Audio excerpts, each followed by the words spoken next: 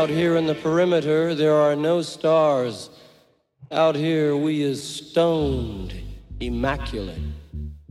Hello and welcome. This is the C86 show. I'm David Eastaugh. As you know, we love a guest or two. This week it's going to be the turn of Ultramarine, who I spoke to recently to find out more about life, love, poetry and all that other groovy stuff. They formed in 1989. Ian Cooper, Paul Hammond, and their debut album from 1991, titled Every Man and Woman is a Star, was issued on Rough Trade Records. They've recently also have brought out a 12-inch single with the amazing artist Anna Domino, who we love for many reasons. She did an amazing track called Lake many decades ago. Anyway, this is the interview, and just to say, for various reasons, because there's both of them talking together. So Ian Cooper's the person who speaks first. You'll get the gist. And then Paul occasionally interjects as well. We keep it quite nicely balanced. And also, we had to do it in 3 little sections because it was on a Zoom call that gave us something like 30 or 40 minutes. And then we had to sign off, sign on. Yes, it was like being on the dole in the 1980s and 90s, wasn't it? Anyway, so there's a bit of stopping and starting. It's like the Okey-Cokey, but for old people on Zoom or Teams, whatever. Anyway, look, this is the interview. So after several minutes of interesting, engaging chat, which gets edited out, we get down to that exciting subject that was the early formative years. This one is over to Ian before Paul talks. Anyway, enjoy. Well, I mean, a lot of it was shared with Paul, to be honest, because, we knew each other at, a pretty early age in our teens. So I think there was, there was a lot of discovering of the factory bands and, Rough Trade and Krebs School from a pretty formative age, really. New Order and A Certain Ratio were enormous kind of influences right on us back then. And obviously, we've kind of followed them throughout their careers. You don't give up on your heroes that quickly. Yes. And before that, did you sort of go through sort of any kind of glam rock, punk period, prog rock? No, I like kind of various kind of pop stuff. I did have some kind of prog interests in Yes. I had kind of quite a collection of Roger Dean kind of gatefolds and multi-folding out things. So was it Vangelis or Bateman that you were particularly fond of? I actually like the Chris Squire, the bass player. Right. I don't think I probably fully appreciated, all the kind of guitar pyrotechnics of kind of Steve Howe at the time. And I remember being amazed at the kind of range of guitars he seemed to play and all kind of manners of stringed instruments. Or indeed kind of Bill Bruford, how kind of technically kind of great they were as musicians. But the bass just had a different sound immediately. That was very appealing. Nice. Yeah, I think it's interesting thinking back to that period because I think when Ian and I first met, when I'm not quite sure how old we were, I suppose probably maybe about 16, do you think, Ian, something like that, or maybe slightly younger? Maybe slightly before, yeah. Yeah, I seem to remember Ian had a slightly more sophisticated musical background than I did. In that he did have things like this day, doesn't it? Well, indeed, yeah, he did have things like Yes and some slightly proggy stuff.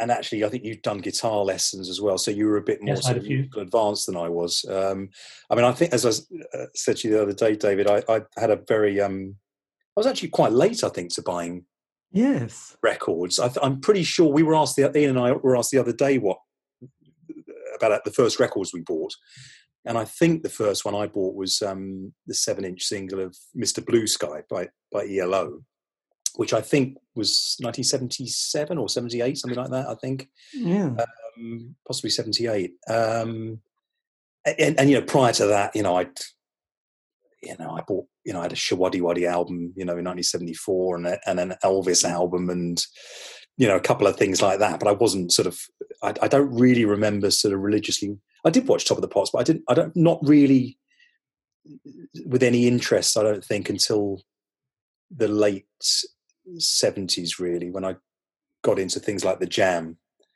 I guess when I was about probably that would be like sort of 14, 15, something like that, I suppose. 14. Yeah.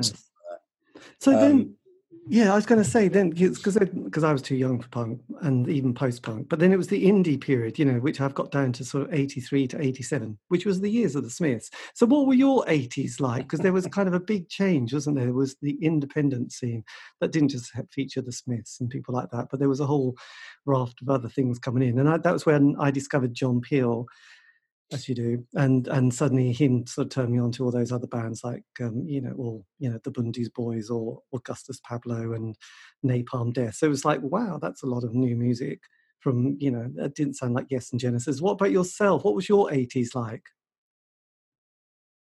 We were. I mean, one of the highlights, I think, kind of for us was we had Essex University in Colchester up the road.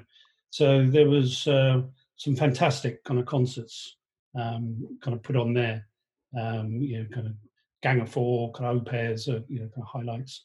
Prefab Sprout, they did just after Swoon had come out. That was a fantastic evening there. So it really was quite a broad range of bands. Some kind of some things a bit more kind of thrashy, and obviously the Smiths were a kind of a huge presence during that time as well.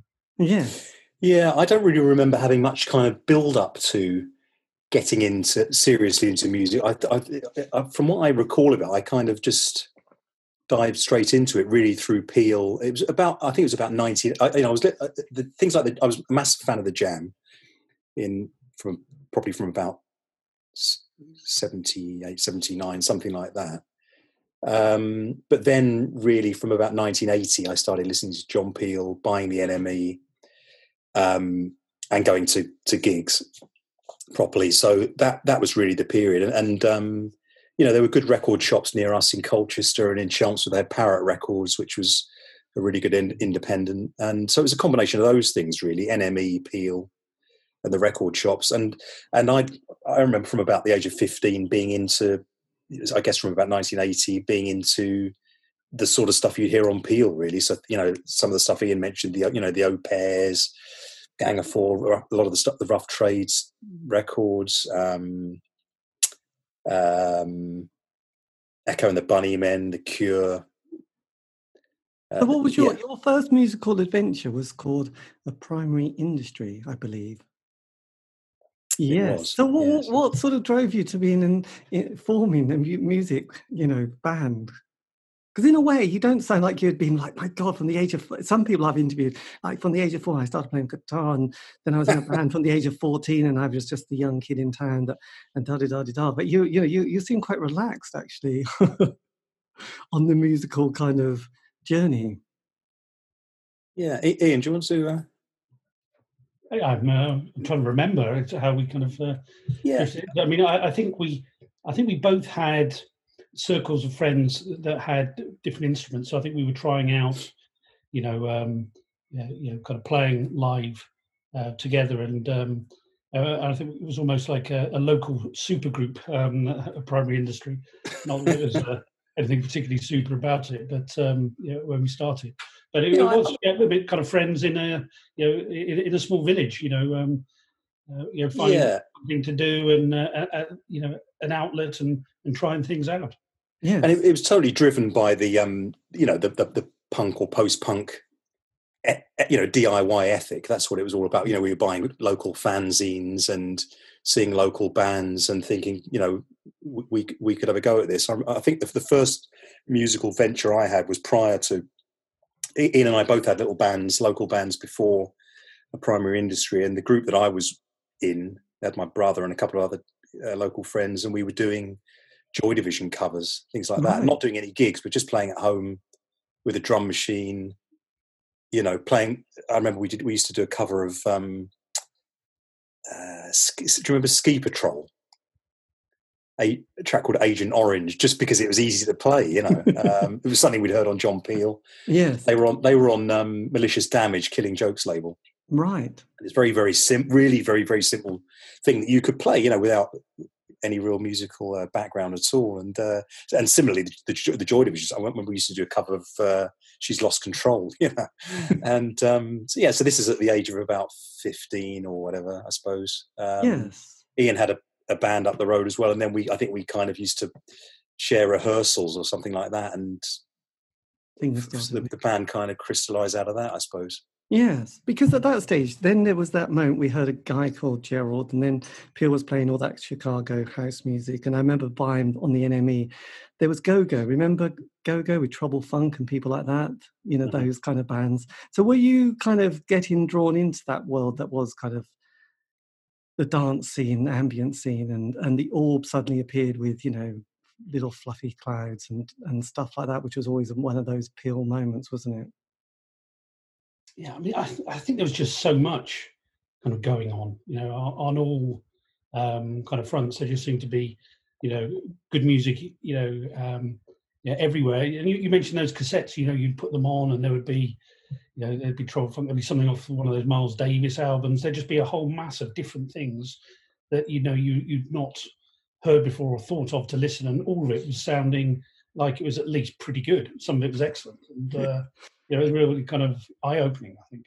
Yeah, I mean, you talk about C86, David. I mean, the C81 cassette was massively influential for me. Yes. That had Robert Wyatt on there, Born Again Cretin, and Scritti Politti, The Sweetest Girl, Cabaret Voltaire, Orange Juice. That cassette was hugely influential for us, I think, because it just was a snapshot of all that stuff going on at the time, and we were into all of that, the postcard things, Rough Trade, Factory. So we sort of immersed ourselves, and then later 4AD in that, while we were doing a primary industry, which existed from about 83 until 87, something like that. Right. Which was quite a kind of transitory period for the music, I think, at that time, because the technology was starting to change. We were a straightforward band. We didn't really even use keyboards that much, I don't think, did we? And it was, it was a straightforward sort of lineup plus percussion and a little bit of Rhodes piano, that kind of thing. But it was, the technology gradually came in, and we started using drum machines in the studio and synths in the studio, and started using the studio as an instrument, dubbing things and working with a very good co-producer engineer as well, who taught us a lot. And it was quite a weird period where the technology was changing, and rudimentary sampling was starting to come in the mid 80s. So we were using that in the studio as well with a primary industry. So, but we were very much coming from the background of being fans of the sort of post-punk, slightly industrial sort of scene of Cabaret Voltaire. Throwing on New Sound as well. On New Sound was a very big thing for us, yeah. 23 Skidoo and all that sort of thing. Tackhead and Mark Stewart and Adrian Sherwood, all that stuff as well. So there's a lot of... It wasn't very... at that point, I don't think things had sort of crystallised into very strong scenes. There were people would go and see the Smiths one day and go and see On New Sound, Roadshow, whatever the next. Yes. And it wasn't really until the dance music, the house and acid house kicked in, I think, that it started to then stratify into all these myriad sort of scenes. I think it was a bit more of a melting pot. Because I realised there was a bit of a change, because 87 was the year the Smiths broke and finished, and there was kind of definitely a bit of an indie scene and jingly jangly guitars. Then the Smiths finished, and that felt like because every scene has a bit of a honeymoon phase, and then there's and then it falls apart. And Ecstasy came along sort of around that time, and suddenly the next wave of teenagers wanted their own sound. They were no longer interested in those bands from the early 80s period. And suddenly there was that kind of the Happy Mondays, Stone Roses, Primal Scream. You know, there was suddenly that kind of excitement of the dance movement, wasn't there, which kind of kicked in. And then if that didn't sort of finish a lot of those indie bands off, grunge definitely finished them off. So you were sort of definitely kind of straddling you slightly jumped ship on the band front, didn't you, to the dance scene, which or the ambient scene, which must have been kind of lucky looking back on it. Yeah, I'm not sure what a kind of a jump there was, because obviously it's, you know, week by week, month by month, and it gradually kind of changes. It's just the releases obviously kind of define moments in time, and you know, with the use of kind of technology in the music that we're kind of listening to ourselves, you know, things do kind of gradually change. But you know, there probably does seem to be, you know, quite a difference between a number of the you know, earlier releases. But I think that's to be expected. You know, that it was, you know, there was a lot going on. Yes. Well, I remember the Orb suddenly headlining Glastonbury in one of those early festivals, and the whole site just felt like it was going towards this field to see the Orb, which was like, you know, things had definitely changed. There was no longer that thing of Van Morrison and Bob Dylan and, you know, Hawkwind. People didn't care, did they? They just wanted the next thing. I think it was, I mean, to a degree for us, it was the technology that tipped us over from one sort of incarnation into another. You know, we were more of a straightforward band when we were doing the primary industry stuff. We had a bit of a layoff for a year or so where I was working abroad, and when I came back, I think we then started using. I think that's my memory of it anyway. We then really started using the sampler as the kind of our main writing tool, really, in the music. I think the other members of the group drifted away for you know, for one reason or another, studying or whatever, and it just ended up with Ian and I, really. And I think at that point we started concentrating on the machines and you know, getting an Atari computer and sequencing and that kind of thing, really. So and the scene we weren't really in a scene, but the labels we were on at that time with the primary industry, they kind of carried us through it a little bit, because the label we were on we were on a label called Sweatbox that had people like In the Nursery and Meat Beat Manifesto, right? Who we were sort of affiliated to through one of our sort of partners who we work with a lot. And so that was all sort of transitioning through into electronic music, into being a dance label of sorts as well, I think. And people involved in that then started getting involved in clubs, and we were associated with the Brain Club in Soho for a while. We were on the label that was linked to the Brain Club, a label called Brainiac, which was run by Sean McCluskey and Mark Wigan, and so that was kind of our introduction to the sort of house music side of things, really. Yes, which is about around 1990. Yes. So when did you sort of become the band? You know, when did you say this is going to be the band and we are it, and sort of getting the record, you know, the record deal and the first album? How did that develop? As Ultramarine? Yes. Yeah. Well, the first Ultramarine album was still, you know, in kind of spare time, and you know, the primary industry, you know, all that was, you know, rehearsals at kind of weekends, and you know, now a bit of holiday to record the album. Ultramarine, you know, carried on, you know, in the same fashion after a break, and you know, yes, we did acquire bits of kind of machinery, but it was only after Every Man Was a Star was released, certainly for the first time, that we were able to, you know, become professional, and for it to be our, you know, our livelihoods. Yes. Was it a surprise when it hit got such a critical reaction? I mean, it was the time, I remember very, very fondly when we were still both working, and we were seemingly having to do kind of interviews almost every kind of evening in you know, in the West End and various pubs in kind of Soho, and yeah, there was kind of, you know, it was kind of building up, and every magazine and, you know, newspaper that seemed to come out, there would be something about, one of those first kind of Brainiac singles and previews of the albums. And it was very, very exciting. I don't think we ever thought that it would actually become something that we could do full time. No. So when, a couple of big labels started sniffing around, it seemed like, there was a real chance. Yes. And you were on Rough Trade, you became part of the Rough Trade stable.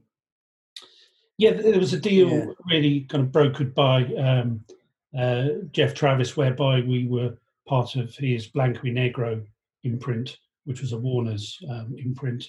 And as part of that, Every Man Was a Star was re-released in an expanded form on Rough Trade.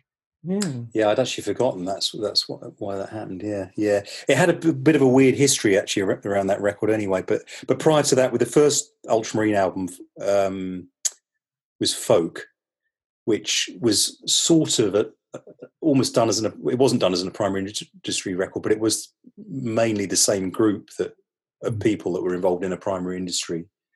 That we did for Late District Crepuscule, released our first album. So that kind of bridged the previous band and sort of the later Ultramarine things in a way, in that it was quite a kind of electro acoustic album. It's got a band sound to it, but it's using the studio quite a lot as well, as an instrument. And it's got percussion loops in there, hasn't it? Not only played percussion, but actually, loop drum beats. It was the first time. Yeah. Really, but we didn't really have any profile from that record at all. It was released on Crepuscule. It didn't really, which at the time I suppose was, it was almost like it would be available on import in the UK kind of thing, even though it was only released in Belgium. It was a sort of we didn't really get noticed over here at all for that record. Yes. I don't think I can't even remember it being reviewed in the UK music press or anything like that. That came out, and we recorded that in 1989. That came out in 1990. That's being reissued actually next month. Right, it's got a final reissue of that coming up, which we're looking forward to. And that was, I'm quite proud of that record, but it kind of it sort of leads into what most people have heard of us, as our starting point being Every Man and Woman Is a Star. Yes, well, absolutely. Did you feel part of a scene at that stage when that started to develop? Not just the first, but the second album. Did you sort of suddenly feel that you were part of a bit of a zeitgeist moment? I think it did feel that to an extent. Yeah, a little bit. I mean, we were never really fully immersed in any one scene, really, because we'd had this kind of previous existence. It wasn't like we were a couple of, fresh 18-year-olds with a drum machine and a 303. We'd had this kind of background in the early 80s and in all of that scene, and it's sort of touching on the industrial scene and the factory records thing and all that kind of stuff, which by then it seemed an age ago. I think it seemed like totally redundant music in a way. No one was interested in factory records. I mean, apart from things like obviously had the Happy Mondays and all that sort of stuff. But it seemed very quickly that all that stuff kind of receded, really. So, but we had that sort of background, but we weren't heavily part of a scene in that we were playing raves every weekend or anything like that. We were connected through the Brain, which was a really great club, which was open every day of the week. Actually, I think the Brain, wasn't it? It was in Wardour Street, so it was a kind of members club kind of thing, which did live music. So people like Orbital played there, and some of the acts around then. But I don't think. Yeah, so there was a scene through that label, but yes. I don't think we weren't like heavily part of a scene. We didn't build up a huge group of associates at that time, DJs and other groups particularly. Yeah, we were a little bit isolated, I think. Because then you do a big tour of America, don't you, the following year? Was it 92 you sort of toured? Yes, with Meat Beat, Manifesto and Orbital. Yes. And some DJs from the Limelight Club in New York. So, I mean, that was a fantastic experience. It was, how did you cope? Because most of the bands I've interviewed, they normally have a 5-year narrative and they split after the second or third album. But one of the things that always finishes them off is when they say, "Oh, we toured America and then came back and broke up." So how did you, tour? How did your American experience feel? I think we enjoyed every moment of it. It was, it started off quite strangely where Meat Beat were having a problem with their visas. So we were kind of marooned in New York for the best part of a week, having to kind of kill time. So it was a fantastic start for that, which did have a knock-on effect that the kind of second half of the tour, there was no real time off. It was back-to-back. You'd kind of arrive at a venue kind of late, 3 or 4 in the afternoon, leave kind of 2 or 3 o'clock at night, turn up at the next one, 3 or 4 o'clock in the afternoon. It became, a very enjoyable, repetitive slog. But, yes. No, we enjoyed playing live. The technology kind of held up for us. There was great, great response. We already knew Paul and Phil from Orbital and Jack and Johnny from Meat Beat. So we were on a friendly basis with all of them, and the crew was fantastic. Included some people who are friends today till this day. So it was a really, really good kind of spirit. Yes, because we'd had a bit of connection with John and Jack, Johnny and Jack from Meat Beat right the way back. They were on the same label. They were on the Sweatbox. They had a band called Perennial Divide, which was on Sweatbox, which was the label that Primary Industry were on. So we kind of knew them from quite a long way back. I think we might have played with them once at that time in the mid-'80s. So it was fantastic. And the Orbital lads are really great as well. And I think both of them had toured in America before as well. So they had an American crew and so they sort of knew the ropes a little bit as well, which was really good for us. And it was the first time really that we Ian and I sort of built a kind of expanded band, which has always been a sort of theme really of what we've done with Ultramarine. It's just, the band is the two of us, but we've always, for most of the projects we've done, we've expanded it in the studio and or live, and we did that for Every Man and Woman's a Star. There are quite a few people playing on the record, and when we did that tour, the American tour, we did that. We played that as a 4-piece. So we took was it 4-piece? Yeah, we took a drummer and a keyboard player with us, and I played bass, and then we had all the machines and all the synths and stuff as well. So I absolutely loved that. Playing every night was fantastic, and playing as a band so that it was different every night. It wasn't just some sort of sequenced kind of thing. Yes. And that gave us a real taste for that, and that's something we carried on really to one degree or another, and we still do that today when we play live as well. When we can, we expand it, and so when you were having to sort of bring a follow-up album, which is often quite hard going because there isn't often much time to sort of pause and think what's happening next, did that process and creative kind of journey, did that work quite well for you, sort of coming up with, was it United Kingdoms was the next album? Yeah, I don't remember there being any big hiatus or creative block. I think we were raring to go because we were doing it full time now. It's what we wanted to. We made full use of the time. I'm pretty sure that we had some of the starting points for a couple of the United Kingdoms tracks before we went off on that tour. Anyway, so I think the writing had already begun. Yes.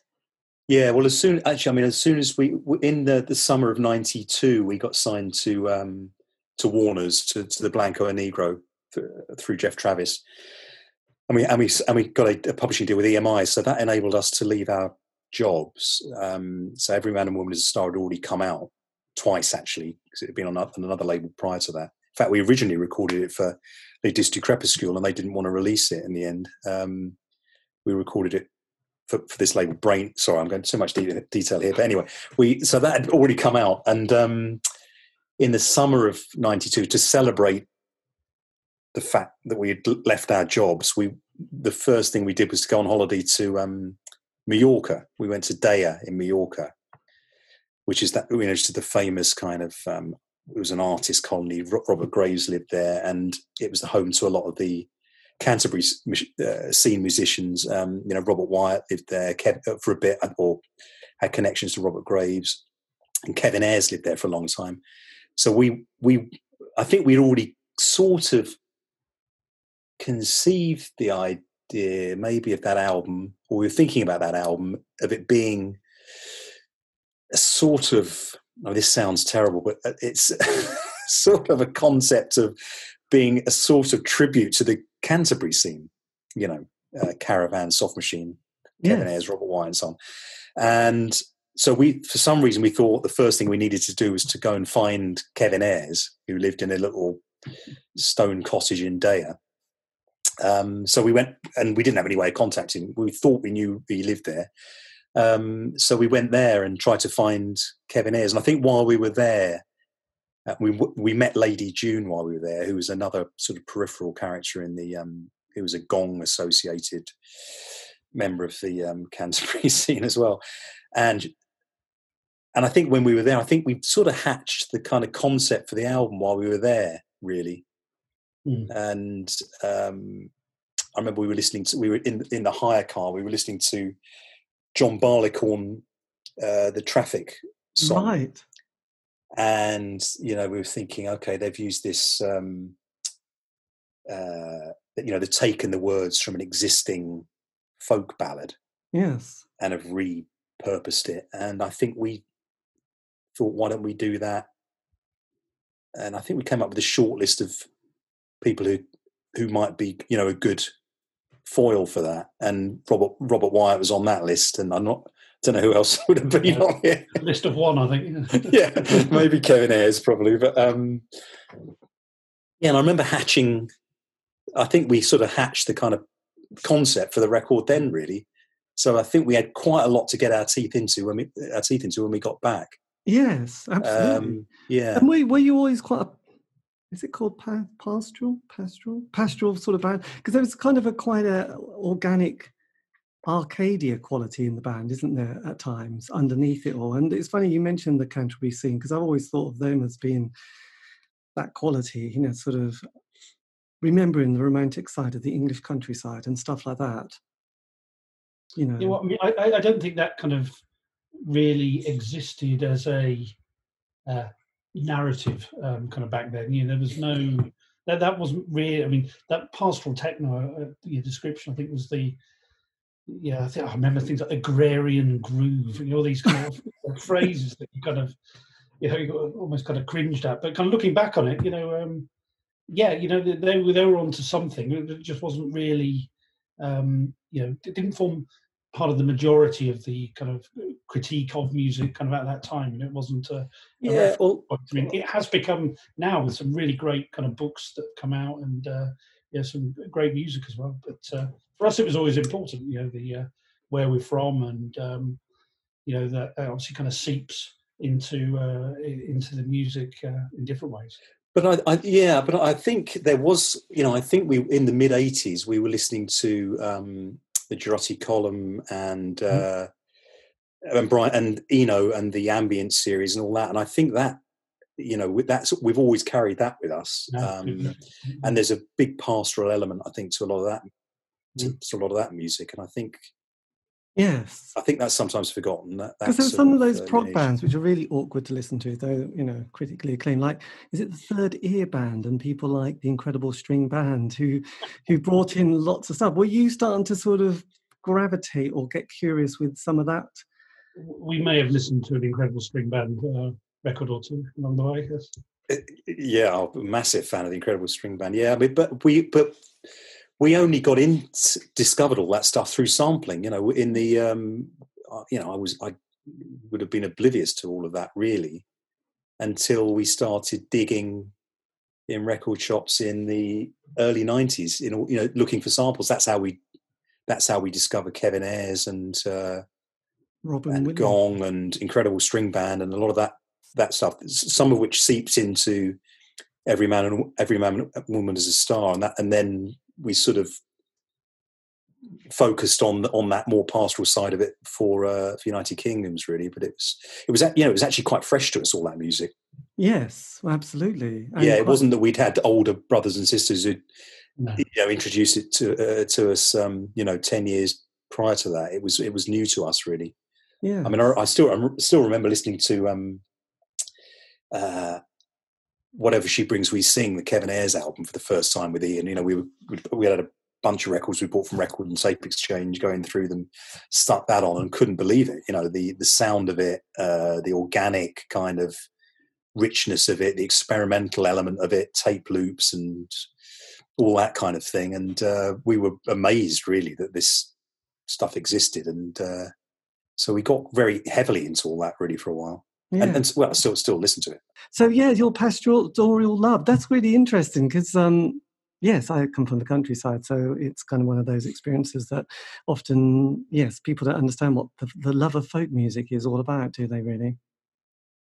It has, there is something, you can't have that New York no wave scene of DNA and sort of really, you couldn't have made that if you grew up in a village. Yes. In Suffolk, there's just no way that you could make those kind of because Brian Eno, you mentioned, but he put together a compilation, didn't he, of New York no wave bands from 1979 to 1980 or something, and they're all really scratchy. Like, is it James Chance and the Contortions? Yeah. James all Chance, that, you listen to it. It's quite it's quite hard going sometimes. I find it, but you couldn't have made that by being in a village looking at cows in the field. No, absolutely. No, it's very urban. Yeah. So how because then you did work with some of these characters, so you must have felt quite excited. Did you work with Robert Wyatt? Yes, we did. I mean, Robert was recording for Rough Trade at the time, so we were able to have an introduction via Jeff Travis, and we were able to outline our plans and share the proposals for the kind of folk songs that we wanted to use. And it was a great experience kind of working with Robert. There was even before we met in the studio to do the recordings, he would do some kind of demos. So we had kind of a trading backs and forwards of cassettes.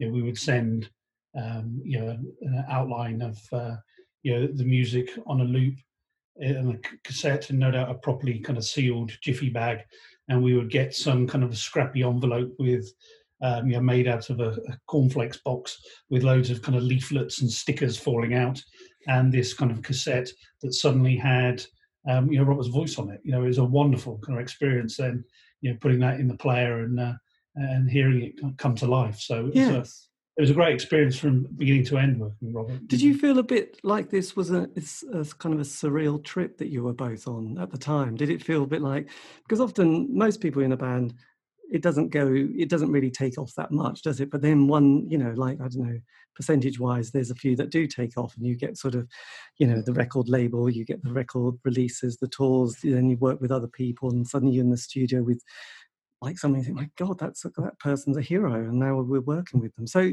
how did you kind of navigate and cope with that kind of change? Yeah, it's a good question. I think it was.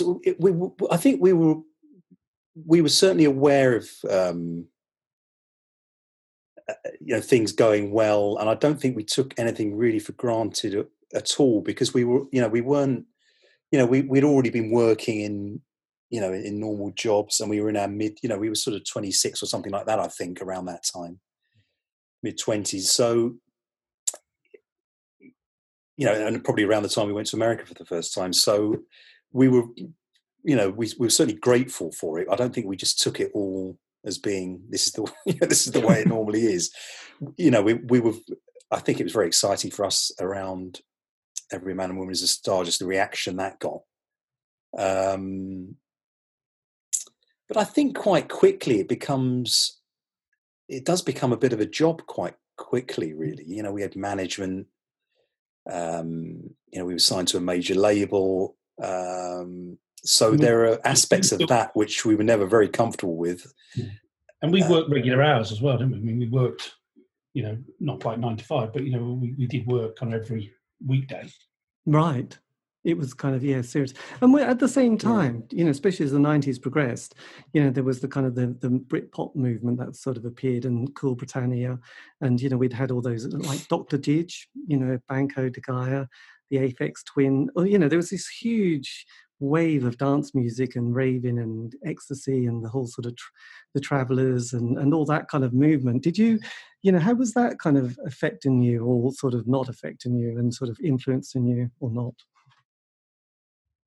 I think it definitely fed into what we were doing. I mean, I think certainly around Every Man and Woman is a Star, it was, it felt to me, even, even in retrospect, it felt like quite a magical time, really, where there was a lot of stuff coming together. Even to the extent that, I think the music press was quite good. You had things like ID magazine starting up, and I don't know, it did seem a very sort of positive time, I think. And I think we certainly felt that, and Every Man and Woman is a Star is a sort of celebratory kind of record, really. Yes. It's relentlessly kind of positive, and so I think we took a lot from that. As I was saying earlier, we weren't really ever directly really involved in the kind of club scene, really, so it wasn't really drug fueled at all. But it was almost like the sort of the sort of spin-off from that was kind of affecting our sort of attitude towards things. Yes. And one of the big things that a lot of bands have, which is a huge plus, is a John Peel session. And you managed to get one in, was it 92?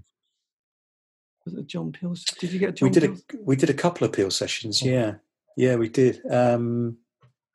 We did one in 92 and one in 93. So we did sort of one each related to those two albums, really. And I think we did some other BBC sessions as well, like Mark Goodyear and Mark Radcliffe as well. Yeah, we did one. Yeah.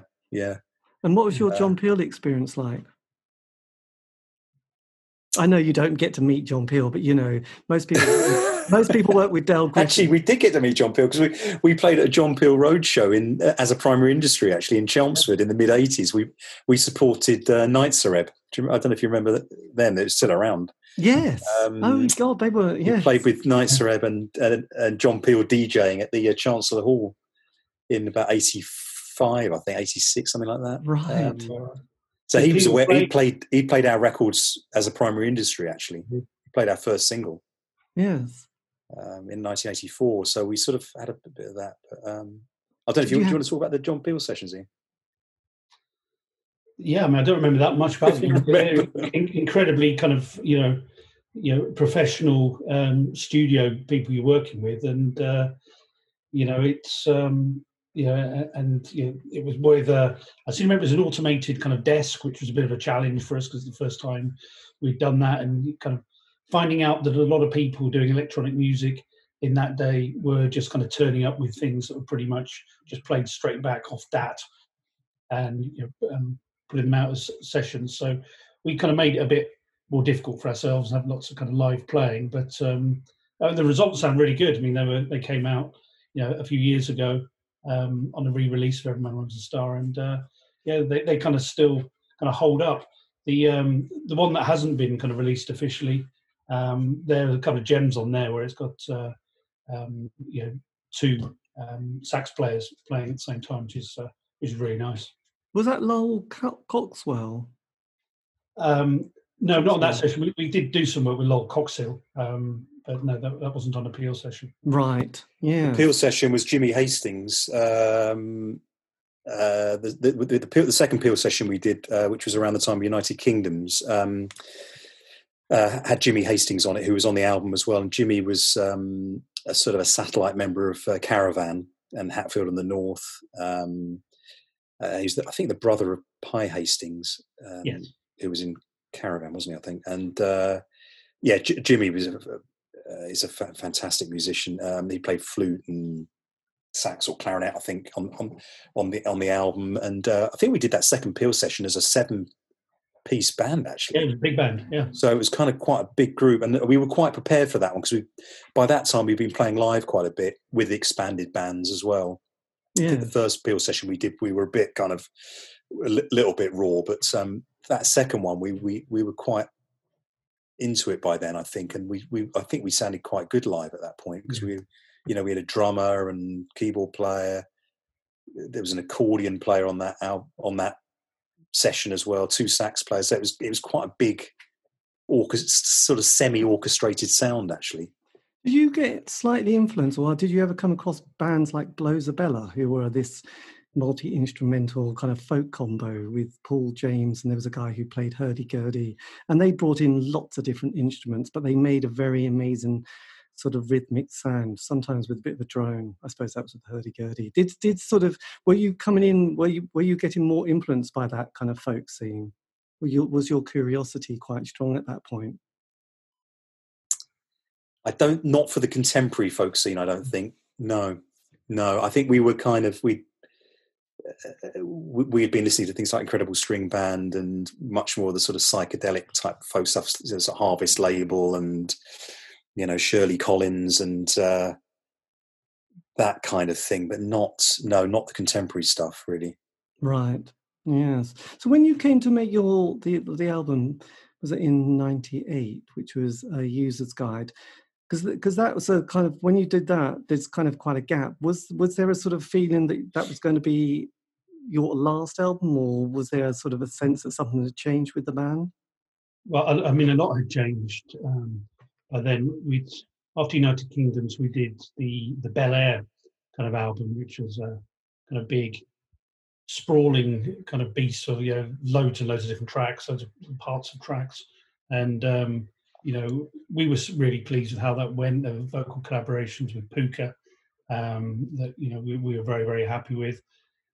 I think it was clear that there was a falling out of love in terms of relationship with Warner's, and there weren't many hits on those records, and it was, well, we had to go through the process of recording a final album, to see whether Warner's would want to kind of renew the contract or not based on that album. They chose not to, so we then we got a different deal with a smaller label, New Electronica, and that's where he made a user's guide. So it's far more inward looking. It's kind of being in the studio. There aren't the collaborations on that one. That's very much kind of us and the machines, and I think we did probably expect that to be the last thing that we'd be doing, at least for a while. Yes. And did you, I mean, at that time, I always love these things, but we'd had the John Major, we'd had Thatcher in the Major years, then Team Tony in '97. Did any of that kind of influence you at all? Sort of the political landscape, because obviously, Cool Britannia, we look back now and think we took it all for granted, but no, Jesus. But it was a more optimistic time, wasn't it? It wasn't optimistic. Did you feel like, there was a kind of a period that you just wanted to end on a high, or was it just that you were getting tired of being in music? There's just a reality that you need to pay the rent. So when the money was drying up, and we used to get remix work that used to come in that would sort of like tide us over for another few weeks or another month or whatever. So that was it was pretty clear for a while, I think, that we would have to concentrate on something else for a while, and we had to kind of give up the studio that we'd been working in for quite a while. Is that quite a big kind of, it sounds like a big huge thing, but is it a big thing to sort of, when that realization, because actually when you're not in music in that way, you expect it to be quite different, but then when you hear this you think, oh, blimey, I didn't realise it was going to be quite so hand to mouth. I thought it would have been like quite a lot easier. I guess you might have done when you were younger as well. I think, being in a band, that's marvellous. And then you just live off the money, but it doesn't work like that, does it? No, I mean, it's, I think one issue we had is that we found it very difficult doing stuff that we didn't want to do. and we didn't ever do anything we didn't want to do, but we came close to it a couple of times. And this, being asked to do stuff by the label or to do certain tours and things like that. And I think Ian and I both just had it in a total reaction to that in our gut. We just couldn't bring ourselves to do anything we didn't want to do, because we knew that anything we did, especially recorded, is there forever. And to put something out that you're not happy with 100%, I don't think we could bring ourselves to do that. And we had a bit of an experience with that on a particular project we were working on for a long time called Him, which did come out, which is a cover of a Kevin Ayers song, which became a really sprawling, sort of messy project that by the end of which we hated. And that was our kind of sort of experience of not being comfortable with being on a major label. And I think after that, we just felt we would much rather just bail out and not do it at all than to do it on someone else's terms or in a way that we weren't comfortable with, really. So the User's Guide album really was quite pure, a sort of purist record for us in a way. It was just us, no real instruments on it at all. It was purely electronic, I think. And no collaborators on it, and we spent a long time on it as well. We worked on it for a year, almost full time, and had our own studio when we were doing it. And I think you can sort of hear that, and it's got a very kind of designed sort of sound. But we sort of knew that it was the last. We felt it was the last thing we were going to do, really. So it was a bit of a sort of F you to people who we felt had kind of let us down a little bit, I think.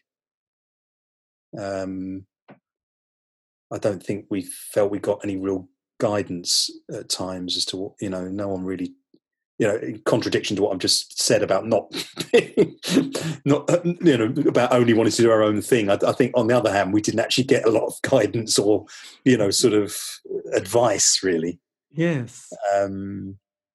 And I think there are things we could have done probably that would have prolonged, it or made our careers differently. But although in retrospect, I'm kind of glad how it worked out. But I think there were things we could have done. I think we had, we knew what we were doing. I think, and I think it was a shame that we had to sort of ditch it for such a long period of time, really. Yeah. But we were relieved to stop doing it at the time because we were so fed up with all the business stuff. It was a relief to go back to day jobs. That's how I remember it. Ian, I don't know about you. Yeah, it was. Yeah. And did you have a moment where you both sat down and said, how do you sort of finish kind of a band project? Do you have to sort of sign something off, or do you have to just do you just kind of give your P45 or just go, that's it? There must be some sort of a few kind of things that have to be tidied up, I guess. Or can you just go, that's it? I can't.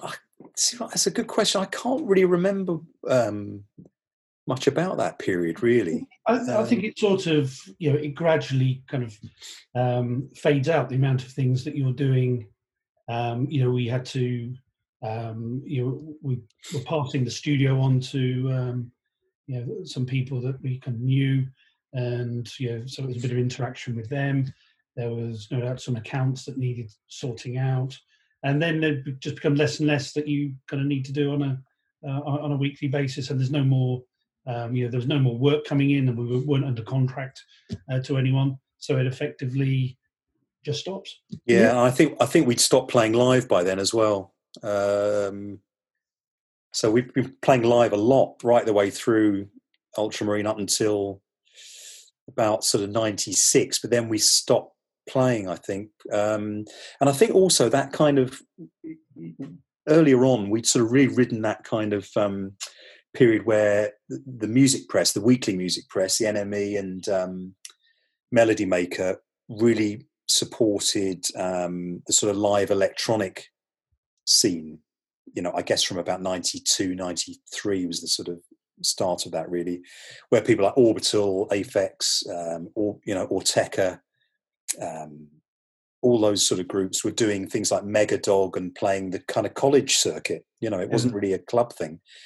And crossing over, so you're getting people like Aphex Twin and Orbital and so on the front of the NME. And, we played a lot around that period with a lot of those people, and a big trip to Moscow with all of them as well.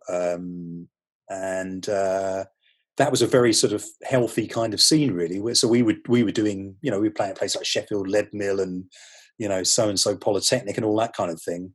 So there was a real circuit, and a means of doing things, sort of a framework for the whole thing. But I think that all completely went away, really, once drum and bass and jungle and all that kind of stuff came in, really, and the club scene sort of took over. And I think that pretty much blotted out a lot of those gigs, really. There were sort of things like, the Big Chill and Oscillate, and one or two of those things still going. But I think a lot of that kind of bread and butter live work dried up for a lot of people doing electronic stuff around that time. And that was probably another sort of nail in our coffin, really, around then, I think. It's a weird one, isn't it? And also, I think we got very disillusioned with the music around that time. Not our own music, but with the scene around that time. And I didn't really personally. There wasn't a lot that interested me apart from drum and bass. I think around that time, really. So we sort of drifted off a little bit. Yes, and then is it the case that you sort of would fiddle around at home recording, or did you just stop all that and just focus on your careers before you sort of kind of came back together in about 2011? I carried on after a while. I started doing a record label in 2002. I started doing a label called Real Soon, which we still use to release some of the Ultramarine stuff on, actually.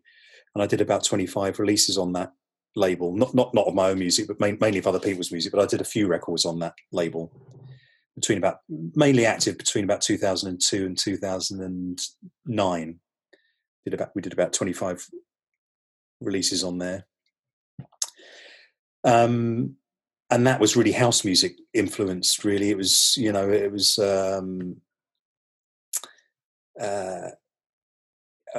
I think after Ian and I started to stop the band for a while, I started buying a lot more dance vinyl, and so that was sort of driven by getting into people like Theo Parrish and Kenny Dixon, Moody Man, that kind of thing, really, that sort of inspired me to do the label. Yes. And so that's kind of how I kept my hand in with it, really. And then what happened to sort of bring you back together? Well, the thing is, we were friends, so it's not like we didn't see each other during this period or talk about music. I mean, I think it was probably after a number of kind of years we did start talking about, well, maybe we should do something. And we'd been going to see a lot of concerts. There have been a lot of great shows put on, in London. Some of the kind of jazz and kind of Brazilian music and things. And we've been talking about something that maybe we could do things that were that were based around kind of live performance, utilizing that more, capturing elements of improvisation. So we kicked around those ideas for a kind of a few years, meeting up occasionally to try things out, and I think that became a kind of working method that then got embedded, that we'd utilize to actually do the next bits of recording. So it's not like it's suddenly out of the blue. We kind of met up and said, well, we've got to get the band back together. It didn't quite work like that. It was very much standing around outside having a drink, and the conversation kind of moved into that area after. Did you ever have any sort of doubts, thinking, okay, you woke up the next day after a few drinks and thinking, I'm not sure, perhaps that's a bad idea? Or did you, or was it like, actually, it would be really nice? Yeah, it was funny. It wasn't really on the agenda at all, really. I did an album, actually, on my own in 2008. So I was sort of still doing stuff. But weirdly, it wasn't really on the agenda for us to do anything together. But as Ian said, we met up pretty regularly. We were meeting pretty regularly and going to concerts together. Mainly jazz, I suppose, around that time. But also, I think in that period, in the late 90s, we started going to see people like Tortoise and Lamb Chop and a lot of the American kind of what we call post rock at the time. So I think that probably was a bit of an inspiration, really, seeing some of that sort of stuff. And I think Tortoise in particular, we sort of saw parallels to what we were doing on folk, actually, right? That first album. The sort of the combination of the instrumentation and so on. So I suppose I don't think we were consciously thinking about it at all. It's a long period of time we're talking about. It was like 12 years we didn't work together. But we were seeing a lot of music and, and buying and listening to a lot of music. But I think actually it was the technology again, as it was with the sampler that kicked off Ultramarine, really. It was actually the realization that there was some there was some technology coming along that could make for an interesting way of performing live, really. Yeah. We'd become woefully out of touch in terms of the technology. The album that I did in 2008, I made it with an Atari computer, recording it live to CD, I think. Which in those days would have been laughable, really, because everybody was already on Macs and using hard disk recording and stuff. I was still using stuff from the late 80s still, and so it took us a while. I think that was actually it was actually the technology. I think we both started to look at things like Ableton and think, that actually looks quite interesting. We could, it could facilitate a new way of working, really. So I think it was seeing all those live performances kind of reinforced the bit that we kind of thought we could definitely do better, was the kind of the unfinished business, if you like. There was something that, whilst we did have some kind of great, great shows, and we made the best of the technology, and we had some really kind of good people, playing live with us. There was just some bit of improvisation that was held back with the technology, some kind of openness and kind of fluidity, which I think some of the new tools look like they would kind of support. So kind of worth exploring a bit further. So, but again, it was kind of gradual. And do you feel like with the project now that you've got a very good sort of work-life creative balance? Well, it would be nice if we'd had some more concerts this year, obviously, but I think that would have been well, yeah. I mean, we had really nice. We had quite a busy year. We had more gigs booked this year than we'd done since about 1995 or something like that. All of which were cancelled. But so I forgot what the question was there, David. Well, the balance, because a lot of people who were into bands and that was their full-time thing have got, did, life and all that home stuff, and then have got into music game, but have kind of like got their sort of work, home, and then creative music side. So they've got that balance. Do you feel like that's kind of where you're more at the moment? Yeah, I mean, I mean, it's the frustration generally is not having the time to work on the music because of life and jobs and so on. So there's always that, but beyond that, I mean, I enjoy the way that Ian and I work together now. I think more than ever, in a way. I mean, we had a great time when we were doing it full time.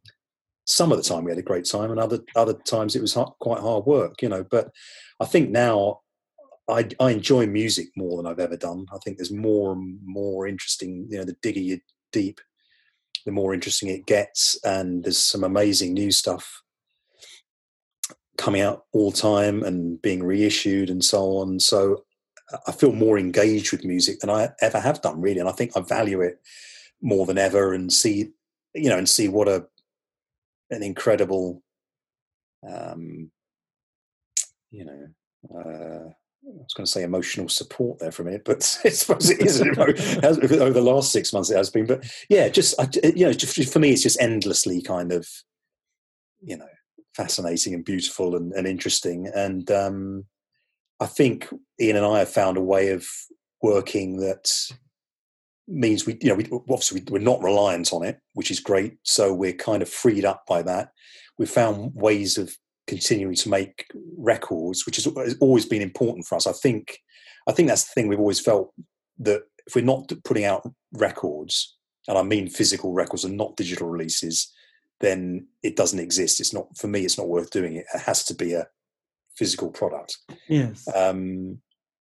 So, we wouldn't have just been happy sitting around or doing pub gigs or whatever or something like that. We have to make records that are coherent and are nicely produced and presented and all that kind of stuff. That's very much a big part of it, I think, for us. And we found a way of being able to do that, either doing it ourselves, as we have done recently. We put a few things out ourselves, or doing, the most recent record with Crepuscule again, who were our original label when we did folk. We've come back to them. So were those last 35 years, Signals into Space and Meditations, are they new? Is that new material? Yeah, completely new. All of that's yeah. Blimey, you've been on a creative role, haven't you? Yeah, so we did. Yeah, I mean, we did those two records together, really. So it was a double album plus the sort of I'm not sure what you call Meditations, like sort of mini album. But that's all new. Yes, new stuff. Yeah. So just because I noticed time. So if you could have said something to an 18-year-old self, what would you have kind of given them some advice with, having sort of the experience that you've got and had over the last decades? Ooh, that's a big one, isn't it? There's a big responsibility. I mean, you've got to, you've got to follow the kind of the musical kind of dream, but you've got to be true to what it is that you're actually kind of what you hold dear. You can't let the business kind of twist you out of shape, because it is like a big business. It is changing all the time, though. It's very, very different industry now to when we signed it in the 90s. All those music companies are finding new ways of kind of existing, and they're probably even kind of more ruthless than they were before. But it's a fantastic experience being able to produce music and share music with people. And I think it does help in this kind of complicated and quite brutal world to have something that is so kind of personal, that you can actually use to bring people together. It's a big bad world out there, so the more people that are producing something that of kind of value, helps with us kind of to defend against that. Yes, it's interesting because I realise that with the passing of time, like 25 years to 30, people suddenly look back and really start to appreciate stuff a lot more. Have you found that with your the first albums, people have done that, and you've started finding people who have discovered it for the first time, or have gone back and said, my God, this is actually, we took it all a bit for granted, and now we just think, that's just an amazing piece of work. Or you might have done it yourself. The fact that folk is getting reissued by a new label run by a couple of very young people is a complete testament to that. Yeah, that's been a very nice experience working with these guys, putting the folk reissue together, because I think, we'd sort of, it's very easy to kind of just see the faults in earlier things that you've done, whether it's music or anything else. And so I think, I've always really liked that record, but never, it's quite uncomfortable listening back to very old stuff, I find. Yes. But it's really interesting hearing it through their ears and seeing how they've thought of it commercially as well, and how they want to place it, within, in terms of how they pitch the record, and I can see that, and I can see how it links up to other things, other reissue stuff, for example. And we've remastered it. Sounds a lot better, I think, as well. It's been really, really nice, that, and working with people who are in their mid-20s and are seeing it as something completely fresh, aside from all the baggage that what would you say to an 18-year-old self if you, Paul, because I realised you didn't answer. Yeah, I think I think you've got to try to kind of. You mean in terms of making music? Well, but also just if someone could have before you walked on stage or gone in the studio. And obviously, when you're 18, you kind of need, I'm not saying you were, by the way, but sometimes you need a bit of sort of arrogance and a bit of swagger and a bit of confidence. But sometimes, sometimes having a sort of mentor, somebody saying, oh, by the way, I would just, if I was you, just pay attention to this part of life or try to appreciate it more, those kind of things. I just wondered what you would have liked to have said to yourself, or what you kind of could have said to somebody else starting out. That you think, I won't bore you, but I will just say there's one thing that I've learned. Bass drum can't be loud enough. Well, I mean, actually, I have been talking to someone or talking to the dad of someone recently who's in that sort of position, who's doing some really interesting music and is at quite an early stage with it. And I mean, this is not a particularly philosophical answer, but I think actually getting physical stuff releases out there is one thing I would say. I think, and engaging, if you can, engaging with a community, finding like-minded people. Really, I think you can see the sort of music that comes through scenes, regardless of what that musical scene is. I think scenes can really foster a kind of interesting, collaboration between people and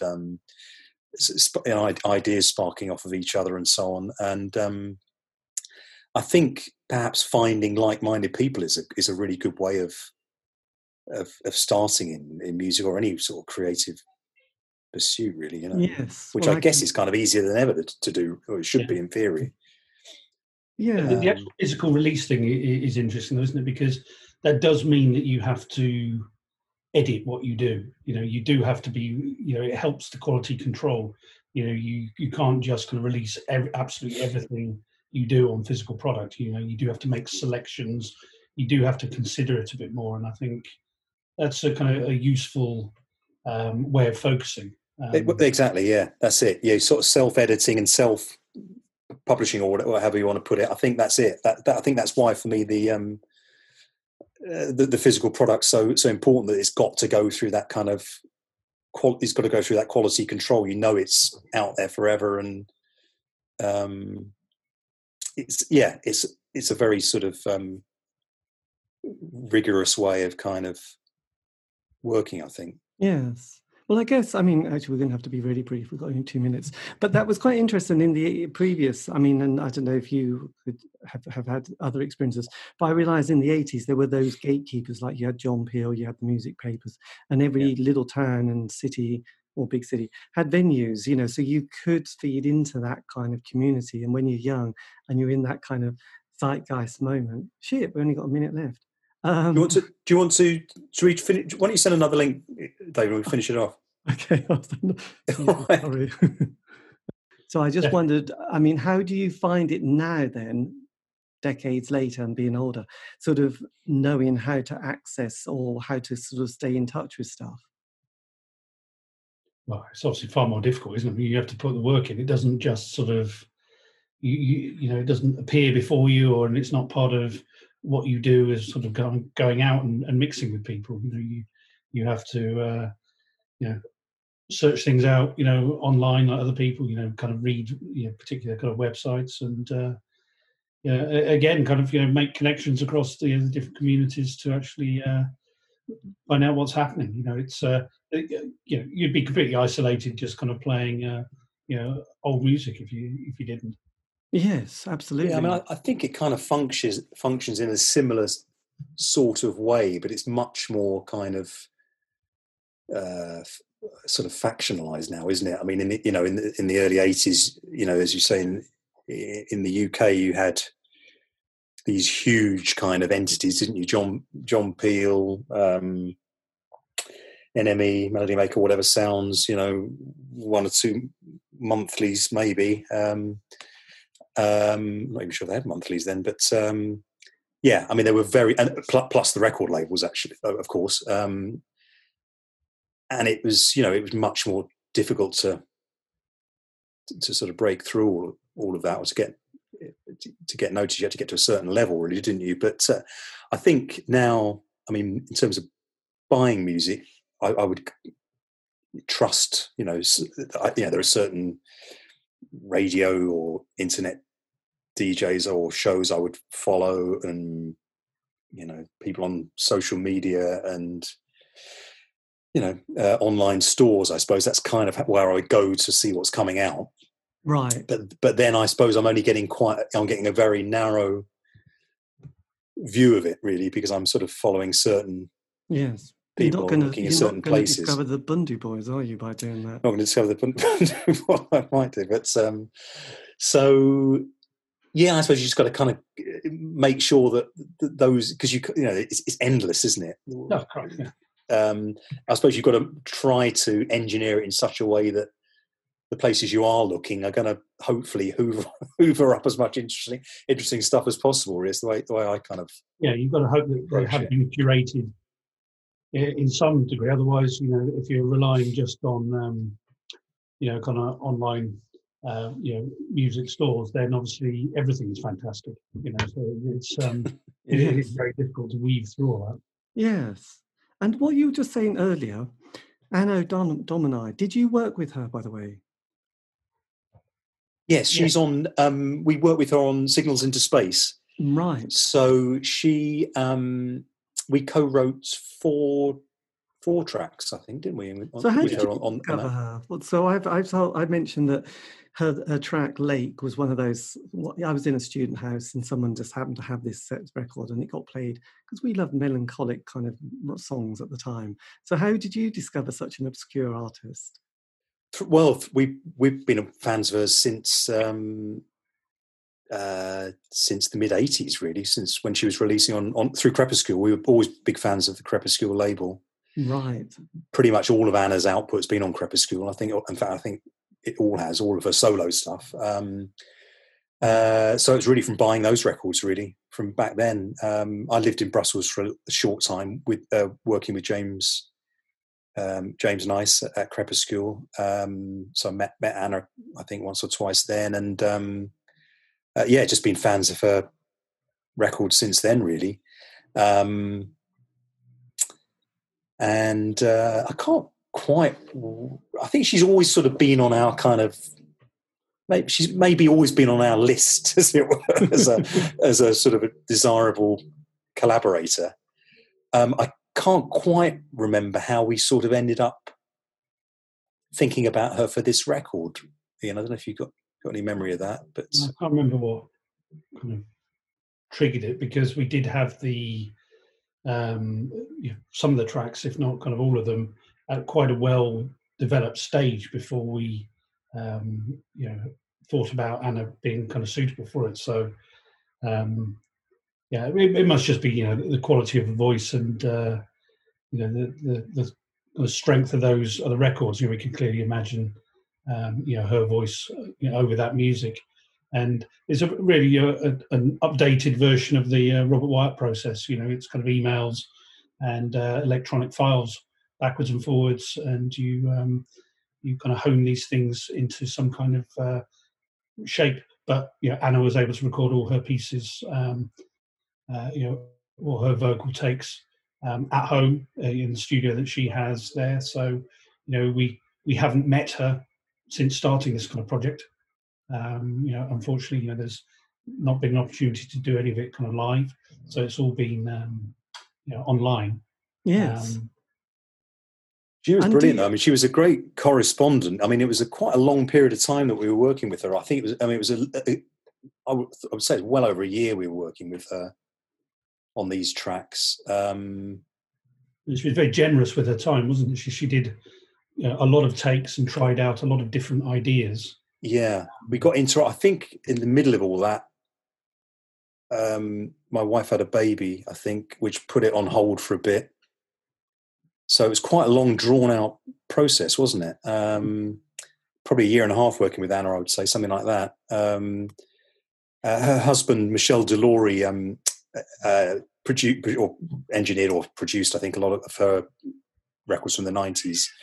So he was, engineering her work, her recordings in their home studio. So, technically it worked brilliantly. I was sending her files and he was sending stuff back. And she did a lot of layering as well, lots of kind of harmonies and layering. She wrote all the lyrics as well. We had a lot of correspondence about the songs and her ideas and some of the themes as well. So it was really good fun, actually. She really kind of had, she really influenced the record, I think, to an extent, and the kind of the experience of it really was very exciting for us as well. It was it's a bit like Ian was describing hearing Robert Wyatt's voice on it. Ian and I think are so familiar with Anna's voice, being big fans of her old records, and it was really great hearing her tone on the tracks, and I think we think it fitted it really well, and it was great, and it kind of doing those 4 tracks. It really gave us something to work the record around as well. Having 4 vocal songs, it makes structuring the whole thing a lot easier in a way. You've got some really solid stuff to kind of work everything around, really. So.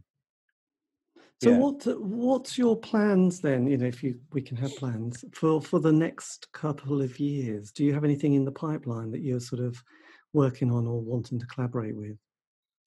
We have something that we are trying to get started at the moment. We did. We recorded a session on a live session on a Thames barge in a town, Malden, quite near me here. With a couple of musicians that we work closely with. So we want to shape that into a kind of mini LP or LP. We'll see how it goes. So we've got all the raw materials. We're just beginning to sift through those now to work out what we need to do. So that was with sax and flute player and a percussionist who plays vibes as well. So as well as the guitar and bass and electronics. So we got quite a lot of material to get through from that particular session. And do you produce that'll be next year. And do you produce it all yourself?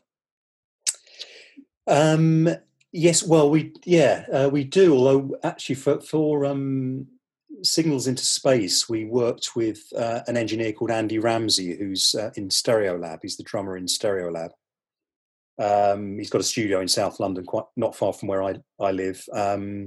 So we did Signals into Space with him, and in fact we've done a couple of other bits with him as well. A couple of single and meditations we did with him as well.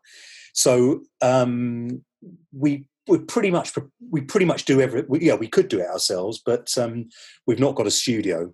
We used to have a studio. We lost that years and years ago, and so we sort of made a policy a few years ago to try to design a kind of. We were influenced by Robert Fripp's. What did he call it? Intelligent mobile units, I think he used to refer to himself as.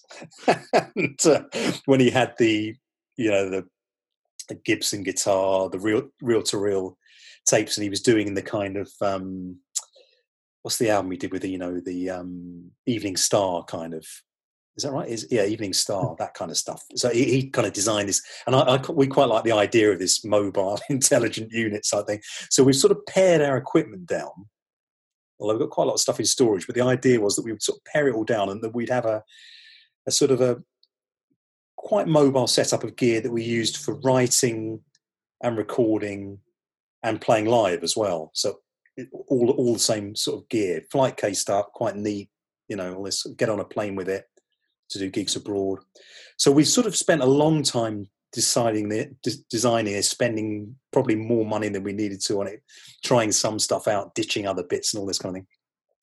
So we've got this kind of sort of setup now, and sorry, it's a very long answer, this, isn't it? But we haven't actually got a recording studio. So in order to finish the records, we want to go to a proper commercial studio to finish it off.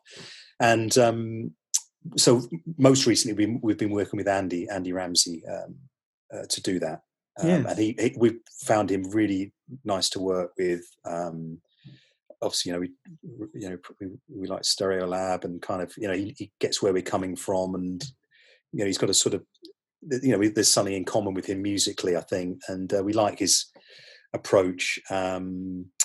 So he kind of he's sort of, I guess you call him more of like a mix engineer, really. So we're pretty much, everything's pretty much finished, but it's really mixing the whole thing in a proper studio, really. So that's how that's how we would like to sort of work for the immediate future, I think. And then we'll do that for this barge project that Ian's just described. And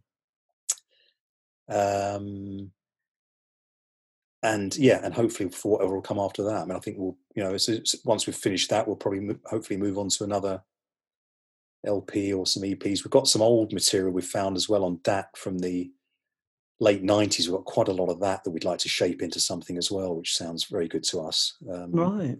So there's quite a lot, to do, and playing live, really. I mean, like everybody else, everything we were going to do this year has been cancelled, and we'd like to keep developing that, which we've been trying to develop a new live band, the group that we recorded on the barge, which is Greg Heath, sax player, and a guy called Rick Ellsworth, who's a vibes player and percussionist. So we had a few gigs with them set up, so we've never actually managed to execute it because of COVID.